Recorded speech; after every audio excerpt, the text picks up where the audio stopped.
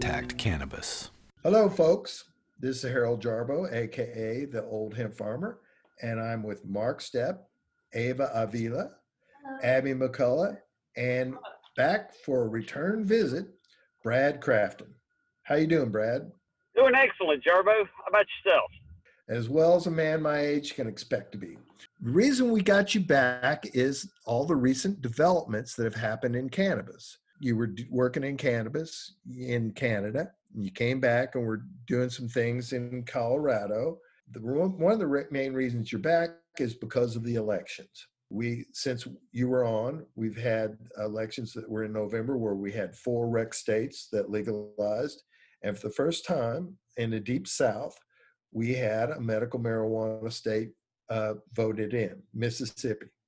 Oh, one of the things I'd love for you to do is supposedly because you're on the last podcast, somehow people got a hold of you that were wanting to get into medical marijuana in Mississippi.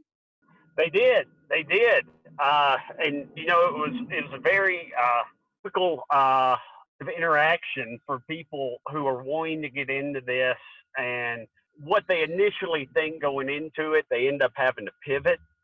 They ended up having a challenge with their investor, wasn't able to perform, not because he did not have the capital, but because he was advised not to invest as heavily as they were thinking about investing. You know, so it's kind of, to me, an indicator of we might be going past the time period of the big, huge mega growth really being the cool thing to do. You know, I think people are maybe starting to realize, you know, it's the people need people, because what they reached out to me about after hearing on the podcast is like, hey, you're from Mississippi. We need somebody who knows about this industry to come in. Let's make a deal. You know, let's do something. It's a real tough thing, you know, to where you look at, like, if you're some people who are trying to get into this and don't know anything, you need an investor. Now the investor says you need a cannabis specialist. Then you call up a cannabis specialist and he says, oh man, yeah, you're going to need all these different people. They're going to have these skills. You're going to have this specialty equipment. You're going to have the specialty general contractor, the specialty low voltage electrician. I mean, and the list goes on and on. I don't want to make this a boring podcast. It literally could fill the whole hour. That's what, you know, you're looking at. It's like, man, it's a lot to get into this. And the crucial element there is knowledge and expertise. I mean, people have to know how to do this stuff. It's not easy. It's not at all easy. It is quite complex and multivariate, you know. So the complexity stacks upon the complexity when you get into really running these businesses in a compliant, legal way, growing them, making it something you can work on and grow and not constantly be trapped working in it. They contact me because of the Full Contact Cannabis podcast. All right. So now this is all supposed to take effect by July 1st. Well, not quite. I can't remember if it's July 1st, July 15th, right around that time. That's when rules will come out and the pathway to get the license. And as Amendment 65 reads, it's August 15th would be the day you could plant your plant, seeds in the ground, so to speak. The reason I'm saying this is that some states have had a fairly seamless rollout of their medical marijuana, and then other states, when they tried to roll out medical marijuana, was a minefield.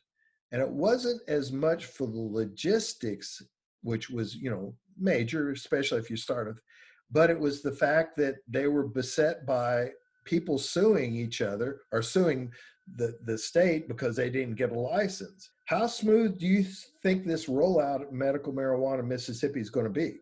It's relative to the rollout of any medical marijuana program. Like you're saying, they all are bumpy and unfamiliar. There's a whole bunch of people playing the three blind man and the elephant, you know. Fortunately, when you really look at Amendment 65, and the good part is that this isn't a it's actually amendment to the Mississippi Constitution. So as soon as, and 74% of the people voted for it and passed it. And when you look across the state, I don't believe there's any county or municipality that did not vote in a majority as well. It's just how big is the majority. The law itself is pretty, or not law, rather, amendment to the Constitution. It is now your constitutional right to have medical cannabis. And it is innately a free market system that has language that opens up the caregiver model and has no restrictions on licensure. In preparing for this, I was fortunate enough to dialogue with Joel Baumgard, the gentleman, the state rep that worked with, I can't remember the gentleman's name that actually wrote Amendment 65. But I got to speak to him back probably 18, 19 months ago. They were getting all of this going, and he was saying, hey, look, there's going to be a free market. There's not going to be a limit. I was completely floored. I thought there's no way that was going to pass, even up till Election Day. I was talking to you, Jarbo, just a couple of days before. I was like, I can't believe they're actually putting this to the ballot still. And it did, and it passed by overwhelming majority. The legislature doesn't really have a pathway to block this because all of the responsibility goes to the Board of Health. There could be some gaming fiscally, there always can be that, a legislature can mess with any department's budget, but, it's a constitutional right of a Mississippian right now that to look forward to August 15th. They can go and get that prescription. And there's even language that insulates from any zoning type situation in there. And that, Mississippi doesn't have much zoning anyway. There's also language to preclude that. So there's no end game of municipalities keeping it out. And as of the recording of this podcast, the good mayor of Madison is the only one opposing with a lawsuit that, looks like it's, something to take note of as far as my research. And, her constituency voted in an overwhelming majority. I mean, it was like north of 65% for this. So, it's just kind of like a not in my backyard situation. And then this is the same municipality and the same individual elected official that also blocked Walmart because they were concerned there was a possibility of, people coming over from adjacent towns and they wanted their town the way they wanted their town. So it's kind of par for the course. That's not going to get much traction as far as impeding a overall rollout across the state of Mississippi. Okay, then doesn't that make it even doubly kind of scary about jumping into the market? Because one of the things that, I think, if memory serves me correctly, that they kind of modeled this on the Oklahoma state law, Brad? Kind of, yeah. When you actually dig into the amendment, to me, it reads like Oklahoma with just a little bit of the open market nature of Las Vegas, with all of the, or Nevada rather. When I worked there, I worked in Las Vegas, but Nevada kind of took the Washington legislation model and made it more business friendly. It seems like Mississippi kind of took, they drew a little bit from the well that started with Washington and rolled into Nevada, very much said, we're going to make the Oklahoma law, but a little bit more refined and better. Because I see this as every state comes online, they're all getting pretty sophisticated about researching what other states have done and how it's performed. And, why I think there's that little bit of a Nevada connection there is because, the state of Mississippi did pretty well with the rollout of gaming and same as well. So modeling that privilege license type regulation. So yes, it was very much like a Oklahoma 2.0, but with the benefit of it being a constitutional amendment like I'm currently enjoying here in the state of Colorado. It's a constitutional amendment. So I think it's a much improved version of the Oklahoma law. And I'm sure the next states that come after that choose to model this will improve on it further. Doesn't that present medical marijuana in Mississippi being like the Wild Wild West? You are dead on right. I foresee it.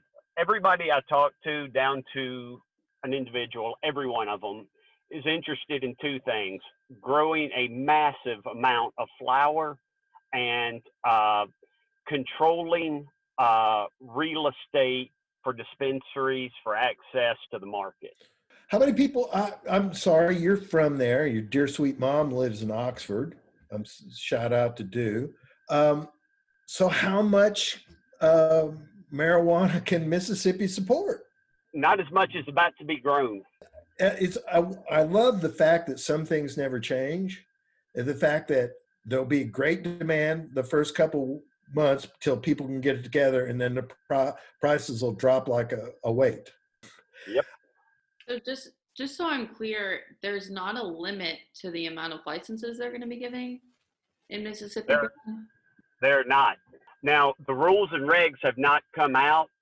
However, due to the nature of what was passed being a constitutional amendment immediately going into the Constitution, and that the language in the bill is specific to a free market, not limited number of licenses, it would be unconstitutional for there to be a limit on the license. As we all know, politicians do things that are unconstitutional from time to time. No. Okay? Really? From time to time. So that's all I can say definitively on that. I was going to say, like in Oklahoma, has more producers per capita than any other rec or med state. They have like, what, over 2,000 producers in Oklahoma alone? Oh, yeah. I mean, what the state of Washington, they initially issued 12,000 licenses. Not all of them got turned on. I mean, everybody could get 3 if you could pass a background check and had $5,000. Oh, my God. I'm curious, like, how wild west do you guys seeing it be? Pretty wild. What do you see it in 2 years? Like, what do you see the landscape being? I personally, what I think, I'll chime in there. By then, you're going to have that Darwinian sort of capitalism starting to weed people out. But what I see happening, because it is so wide open, not only are there going to be people that are genuinely going to try to get into it, but there are going to be a huge amount of people that are going to be, I hate to use the term carpetbagger, but in the South, it's appropriate. Cannabis carpetbaggers would come in there and, basically look at your house and your pickup and then tell you how much money you need to get into the cannabis business. And that's what the big thing I think is because there's going to be, well, like this, started out, the whole point is that somebody looking for somebody who knows what they can do. Well, at this point, really experienced, established people, they're kind of been sucked out of the system. So what you have is that people can't make it. I couldn't make it in Oklahoma. I'll head to Mississippi. I wonder how it will affect, like Georgia in the future too, or if they're going to keep an eye on it, loosen their laws. Georgia's a hard case. Yeah, exactly. Georgia is a hard case. All right. I think that you're dead on right, Jarbo, and I think that because I saw it when I was in Humboldt County, that when Colorado legalized, that all of the people that were like within half inch of getting run out of town with pitchforks all decided to move to Colorado to greener pastures and bring their wonderful California expertise to Colorado. And that was why, after a while, I said, well, I think I'll go to Washington, and I went up to Washington and got into the legal rec market. But I think you're right.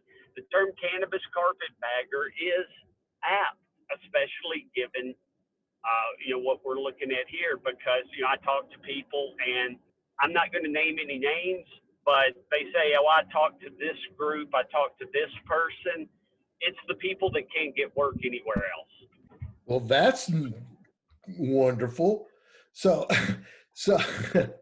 all right. You've been approached by people to come into Mississippi. Brad, I'll just put you on the spot. Are you going to move to Mississippi?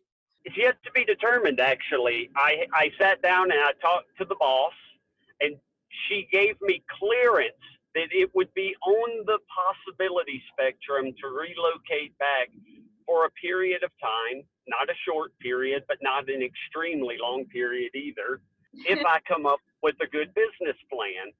And so, yeah, it's a possibility, but I got to get executive approval from the boss lady at home and give her the presentation over the kitchen table and that whole thing. The boss is a true politician. Well, all right. So you're at this point. So are you actively advising a group in Mississippi? No, I'm not. So the people you talked to earlier, the money fell through, and so now they're all trying to recoup.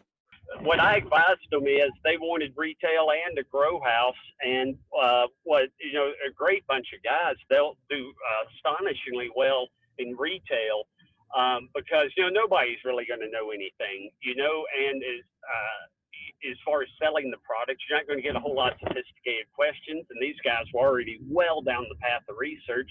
So I advised them to just pursue retail. They had excellent funding for that. They've got a real good pathway to raise more, and there's a possibility of an engagement in the future with them. But right now, I'm just helping them out as friends and giving them some advice and guidance because they are a great couple of guys. I was like, it's just at this point, it doesn't make sense for me to engage on a professional level because I've always been like, I'm like BASF or 3M. I don't make the products you buy. I make the products you buy better, and I'll get involved with formulation and packaging and stuff to help bring a brand vision to life.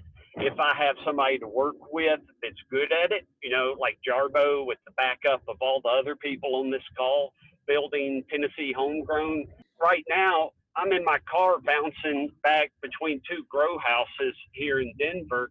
I've gone back to the well. I looked around and I said, what I want to do is I want to grow a lot of cannabis. I just want to run it. I want to be in charge, and I want to work for somebody who owns their company, owns their real estate, got a stable business. They just want to grow it.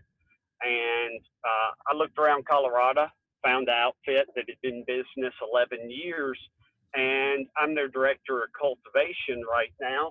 And I'm talking about, 5 a.m. to 6 p.m., riding around the metro area, grinding hard, just growing bulk cannabis and delivering it to the stores and the lab, getting it trimmed, hung, dried, pheno hunt, researching lighting, moving forward, nutrient transitions, optimizing irrigation.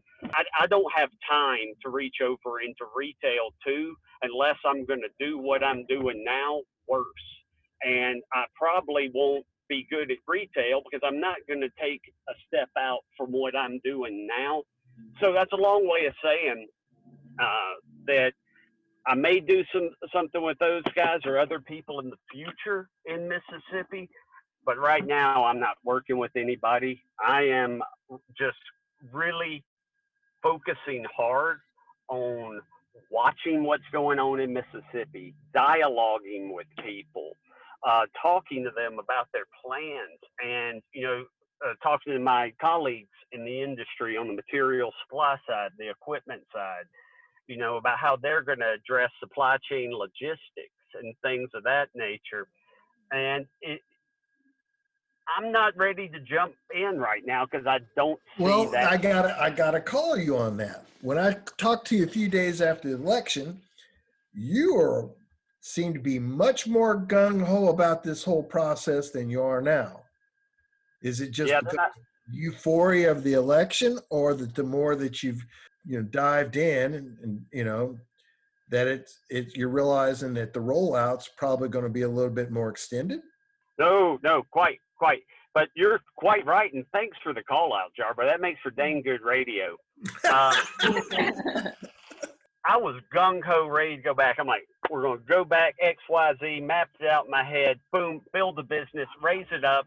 It's either very profitable and just sit back and enjoy that profit, or you're a target for M&A by a multi-state operator. Easy. I'm about to do this. And then I started talking to people in Mississippi.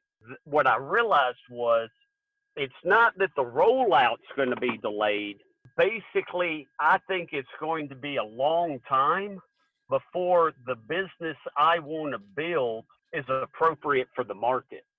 It's going to be a long time. Like here in like look at Oklahoma, right? So that's land. Right now, I got colleagues with extraction equipment sitting idle in Oklahoma because the flour's too valuable. All right. So if we're just talking about growing a whole bunch of flour, trimming it, and putting it in bags and selling it, that sounds a bit boring. You know, it really does to me. And I think the rollout's going to be expeditious. But I think that it's going to take a while to get to a market maturity that's going to have enough predictable desire for consumer packaged goods as opposed to smokable flour to give me a level of excitement that goes beyond the sugar high of an election and actually sustains my passion and keeps the fire in the belly lit. So basically, you're too cool for school at this point when it comes to Mississippi. Yeah, I guess so. All right. Well, okay. All right. Well, let's go down that, because part of this is that now it's open. Now people are starting to aware. Okay. Let's say Abby, who's young and been working with Tennessee Homegrown, decides, oh my God, Mississippi, it's going to be wide open. So what would you suggest to people who decide, okay, I want to get into the Mississippi marijuana? I mean, is it something that you would advise most people to step back, or is this the time to get in and kick ass? It depends on the type of person you are, really, because what I've seen is like I'm doing an interview today for a cultivator, and I do a lot of hiring and firing.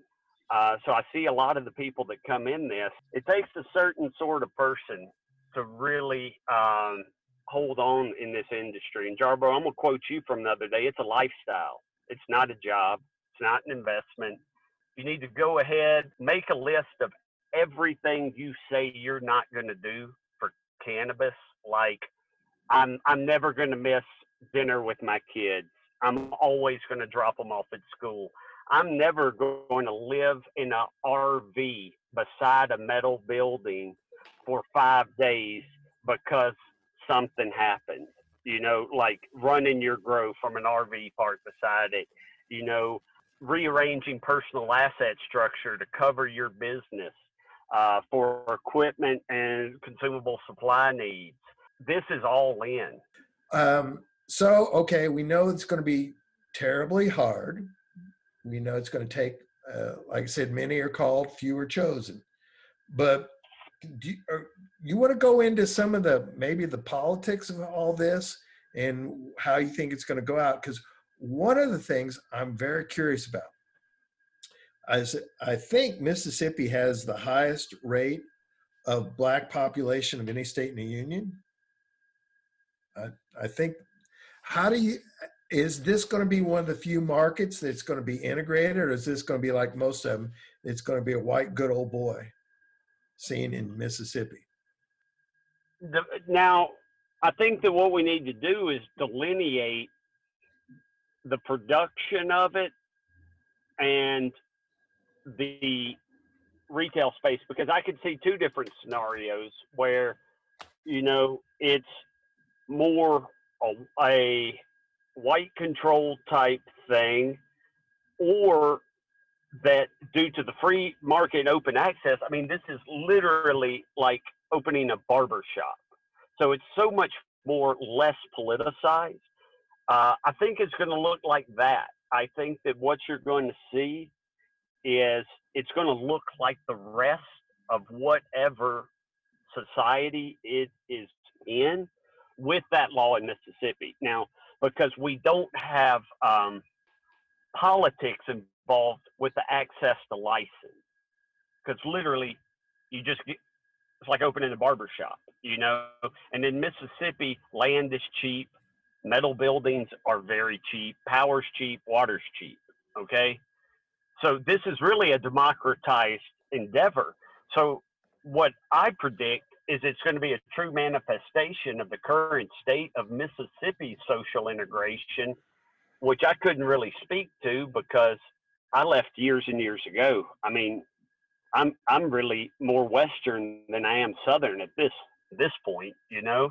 I'm a Westerner, you know, and so to me, when I look at it, I think it's really just however the politics and the racial integrations play out, it will merely be a very nice snapshot in time of the current state of Mississippi. Well, the reason I'm saying that is that Tennessee Homegrown got approached by a group of individual black ladies from Mississippi who are wanting to do basically a version of Tennessee Homegrown. They want to call Mississippi Homegrown. Is their biggest, besides the technological things, is their biggest hurdles going to be financing, or is it going to be just being able to navigate the bureaucracy that's probably going to exist trying to get a license and get up? No, the bureaucracy and trying to get a license, that's just not going to be in play, really. I mean, it all depends on what you want to do and where you want to do it. There can be financing challenges, like let's say if you want to be in that super prime real estate in a place that has a certain population density or a cross street of two highways, like where you'd see a McDonald's. Yeah, I mean, you're going to need some financing for that. But if you're looking to start something a little bit smaller, that's going to be like Tennessee Homegrown, that is marketed through social media and things of that nature, the way that Jarbo and Abby and everybody else do, and get a podcast. No, you're not. Your biggest need is skill and intelligence, because, I mean, right now I could go spend $500 at the garden center and put up a hoop house with some shade cloth, and then go spend, you know, about $1,000 at the hydro store and take some seeds out of my back catalog and grow about 2-3 months worth of cannabis for one small little store out of that. So let's build a few of them. Now we just spent $16,000, you know, and you do it all yourself, work your fingers to the bone, and get it all hung up and do it and stage it and have it planned out right. Okay. And the reason I'm mentioning this is you've been a cannabis professional for going on a couple decades, right? Yeah. Okay. It's still basically 90% of the people in the cannabis industry are white. And now, is this a unique opportunity for African Americans to actually get a toehold in the cannabis industry? Correct. I mean, for the way the state of Mississippi wrote this, I mean, this is the perfect opportunity for anyone to get in on the cannabis industry, full stop. Anyone that has felt they were disenfranchised, anybody who thought they were missing the boat, Mississippi has said, hey, y'all, come on down, okay? And people are going to come. So it would be my preference to attract the good people that are a part of the Tennessee Homegrown Network than the carpetbaggers you were alluding to earlier, Jarbo. When do you think the market will be mature enough to be able to say, Brad Crafton, come on down? When it's economical to extract. Okay. But that's what I'm saying but I mean, it's just this point. You have the luxury, right? You are a full-time cannabis professional. And for somebody who's wanting to try to get into this, then it's an attractive endeavor. But for somebody that's established, it's still a market that you'd stay away from. Currently, you know, if you're looking at this like a market and a motley fool thing, I'm not advising to buy. I'm holding. Right now, if I got to make a bet, I'm going to bet against everybody. If I could short the market, I'd short it. Thank you. That's a great quote, because it is sort of, I think, one of the things that people have to understand, that when you get into a market and it is a pioneer market, that being a pioneer is not always kind. Ava, you've been sort of silent, and you're a cannabis professional. You got any insights or questions for Mr. Brad?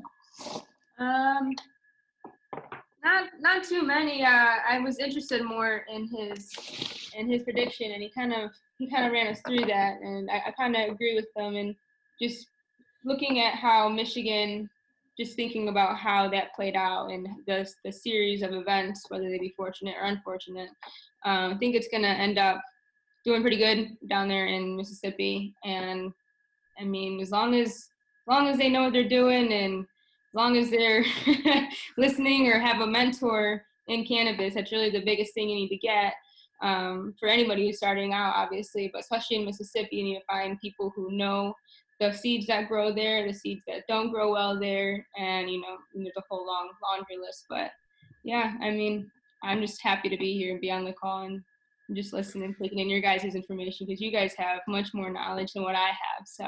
Well, one of the interesting things, though, is we're still now like in an infant industry, and it's going to be like marketing and these things, which the whole thing of it is that we have a place that has no real history of medical marijuana, all of a sudden getting the proverbial light switch flipped on.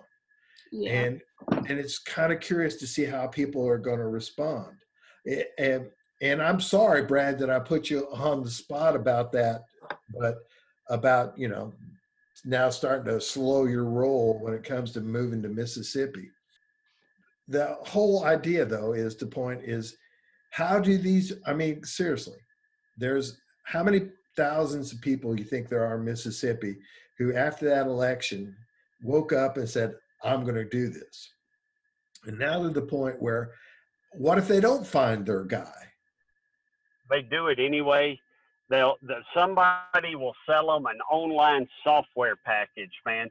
The quality of the knowledge will get diluted from, hey, we need that guy we heard on the podcast, scouring Indeed ads in Seattle, Denver, Las Vegas, paying people to relocate. When all that runs out, there'll be somebody with an internet website where they'll sell you an online webinar that's everything you need to know so you too can run a big mega grow house. Just swipe your Amex card and keep it on file for the monthly renewal. They'll hit your email box. They're going to do it anyway. 100%. It's already they're already out there. I mean, you can go to Oaksherdam online now, and I went to Oaksherdam years ago. And I mean, the knowledge is out there. It's just about applying it. A lot of people will buy these courses, buy this knowledge, and they don't really apply everything, or they think that they want to, they want to redo the how-to on the souffle. Everyone wants to add their own ingredients in there and put their own spin on it, thinking that it's going to be something magical. And it's just, you got to learn the basics. If you don't know the basics, you're not going to learn the advanced. You're not going to understand a lot of it. So it's just about applying knowledge. So basically, hold on, Jarbo. Ava just hit something I have got to mention. I need to put a warning out there to everyone, because you hit on that. The knowledge is out there. They didn't apply it right. Okay.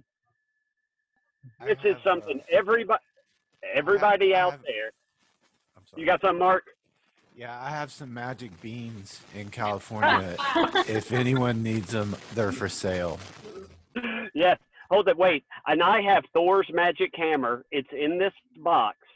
If you just give me, whatever, you can have Thor's magic hammer. And this is what I wanted to get at. Any of y'all getting in to do this, I want to beg you. Cannabis is profitable when done right. Just build a cannabis business and do it right. As a consultant, doing turnaround jobs and working to help people turn around distressed assets,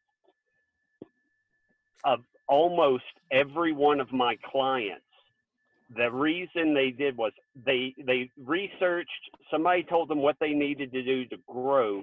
Then they decided that since they were so smart from XYZ thing they've done before in their life, and this is just cannabis, they're going to add their secret sauce into something that somebody else told them or showed them that they've never done before, much less done with repetition to understand how to iterate or improve. And they're going to force it in. They're going to sit back and be like, yeah, I downloaded that course, but they just said I was going to yield X. And then I got this email from this guy who said he's got these magic beans that grow 30% faster. So I bought them. And then I bought this widget that's going to get me 30% more yield. And then I bought this, and I bought this, and I bought this, and I bought this. And I'm going to put it all together. And I've never run any of it. And I'm going to yield 300% more than X, because I've just bought all this stuff that I don't understand or don't know what it is. And then I paid a contractor who didn't understand it and didn't know what it was to hook it up. And when they went to configure it, I said, oh, so it's all in factory default settings and not even configured, and the plants are dying. So it's interesting. A lot of these farmers, like the last people that I mentored in cannabis, I don't know what they were thinking, but they weren't ready to put in the every day. They kind of wanted just to do 3 hours a day, head to the farm, check on things. And I mean, he was like, twice my age, but he had to relearn and unlearn. I had to teach him the basics of this is how this is supposed to go. This is why you need a vapor barrier. This is how, so this is how much CO2 these plants need, and you have to pay attention to them. The plants tell you exactly what they need if you just pay attention and listen and know what you're looking for. And I had him read 2 books on all of this before I would even start, because if he wasn't willing to read the books and put in the time and the effort, then I wasn't gonna mentor him. And we did everything by the book for the first however many weeks. And, we were out there with shovel and compost, it smells like crap, because it is crap, there's crap in there. And starts raining, and they wanted to head inside, and they just stood in there, and I was still going, and I was like, what are you guys doing? Like, this shows it's raining, we can't stop, you guys have a deadline. Like, this is how this works. We don't wait for the weather to clear up. If you want to have a good grow, you have to put in the good work every single day. And, they weren't the happiest about it, but they were very happy with how their plants turned out, and they did actually increase, or over 100% of yield at actually doing it the way that I taught them, and the way that you actually have to put in work every single day. And his wife was not very happy. They wanted, they were more of like part-timers that thought they could do this part-time, and it's kind of a rude awakening. So it's not like a 3-hour-a-day thing. It's a 12-hour-a-day thing, and it gets tedious and it gets monotonous, and this is just what it requires, though. And they didn't really learn easily, it's kind of like pulling teeth to get them to put in the effort. And that, I think you're going to see in the first 3 years of Mississippi's, of their cannabis journey, the first 3 years, it's going to drop after that, like significantly, like 50% are going to drop out, because a lot of people will not be willing to put in the work. Wow, you guys, like I said, you're harshing my mellow here. It's not a bad thing, because whoever perseveres, it's just putting in the work every day. If you're gonna like success is predictable. If you're gonna put in the work, you can create your success, and if you it's the same on the opposite side. If you don't put in the work, you're gonna create your downfall. And whoever is willing to do the work is gonna be the ones who are still there in 3 years. Can I ask you what the motivation is to get in cannabis if I'm going to have to work extremely hard every day? And smoke for free. I mean, you can work 3 years for somebody else, or you can work 3 years for yourself, and you can make the same amount of money, or you can make $10,000 less working for someone else. But in reality, it's just, if you're not willing to put in the work, I mean, the proof is in the pudding. Just look in the mirror. Three months from now is going to tell exactly what you've been doing today. Well, basically what I'm getting out of this is that, I'm going to have to work my ass off to be successful in cannabis. And even then I'm not going to be sure. No, you're gonna work your ass off in anything that you want to succeed in. So it's either you want to do it or you don't. You can try to hire other people to put in the amount of work and effort. All right, but here comes the point. How many people out there want to get into cannabis because they think it's an easy way to make a good living? Wow. I'm serious. I mean, that's one of the things that, has to come into this real quick. And, we got to wind this bad boy up. But what I'm getting from you is that there's going to be a lot of ignorance and greed that's going to drive the market in the beginning. Yeah, I mean, ignorance just means you don't know, you're unaware. You don't know what you don't know, and you can't help that. And if you don't seek out knowledge, whether it be in books or in a mentor or some online course or an online university for cannabis, what have you, either way, you're gonna have to put in the work. So it's just time will tell. But I don't know. From the farmers, every farmer that I've helped here down here in the South, they really underestimated the amount of work that had to go into it. And so their wives were not happy. And I mean, it's just what it was. So, I mean, they were all happy at the end of it when their yield was great and they've never had this big of buds, or they've never had this quality or whatever, what have you. It's just, you got to put in the work now. It's farming. You're planting the seed now, and you have to allow it time to grow. And it's in the pudding. And I don't know how people think you can go from A to D without going B, C, and sometimes you won't even make it from B to C. The first time you'll lose some plants, or something might happen, and then you have to start all over. It's just you predict your own future by putting in the work or not putting in the work, and it's pretty black or white. Isn't there an app that will take care of all of this? I thought you were writing it. Yeah, maybe. All right, Brad, we're going to wind this up here, Mississippi native, right? Can I ask one more quick question? Sure. Sorry to perpetuate, but what do we think is going to happen with the federal research at University of Mississippi now, with the laws changing in the state? I can tell you one thing, that they're still kind of entrenched in the hemp program, but in my mind, it's rapidly becoming archaic because there's more research being done in the private sector than there is actually, I think, probably at Oxford. That's what I was thinking too. Yeah, I agree with that. Yeah, I agree. I mean, Dr. Asoli's been chasing the 1% THC cannabis is what the world needs for so long, and really he's done a prolific amount of publishing. He's gotten a lot of research associates. He's built a great program over there doing it, but the world doesn't want 1% THC cannabis. Well, also the fact is, and I have met the gentleman, and he is delightfully interesting, but for X amount of years, he knew who was doing his check, and he wasn't going to do anything to upset the powers that be. So that's my one big qualm about him. He didn't really pursue science as much as a social agenda that was set by the government. Agreed. Mm-hmm. Yeah. All right, Brad, we're going to wind this up with a hopeful but uncertain future in medical marijuana in Mississippi. How can people get a hold of you? Time for shameless self-promotion, sir.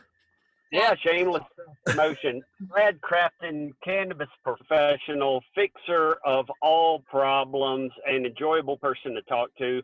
Just email me directly, brad.crafton@gmail.com. I don't have a website, fancy presence. I don't like social media. It's just one more thing to check.